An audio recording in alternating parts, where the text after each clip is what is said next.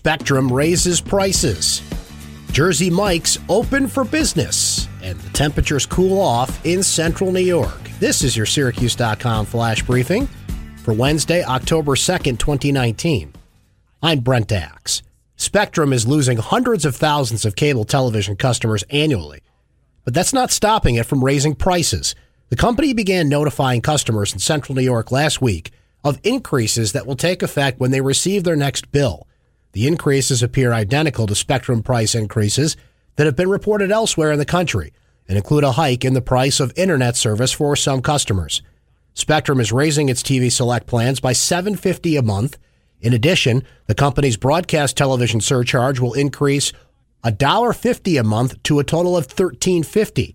The company is raising the price of its digital receivers up to $7.99 a month. In addition, the price of its standard internet service will rise $4 to nearly $70 a month. Subchain Jersey Mike's opens for business today in DeWitt, but the local franchise already has plans for more Syracuse area restaurants.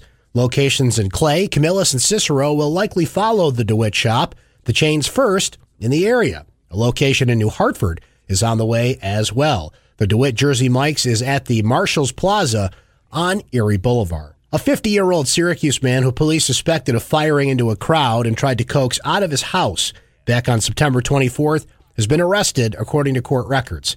Robert Walker of Webster Avenue was charged with second-degree criminal possession of a weapon, first-degree reckless endangerment, and second-degree harassment, according to court records.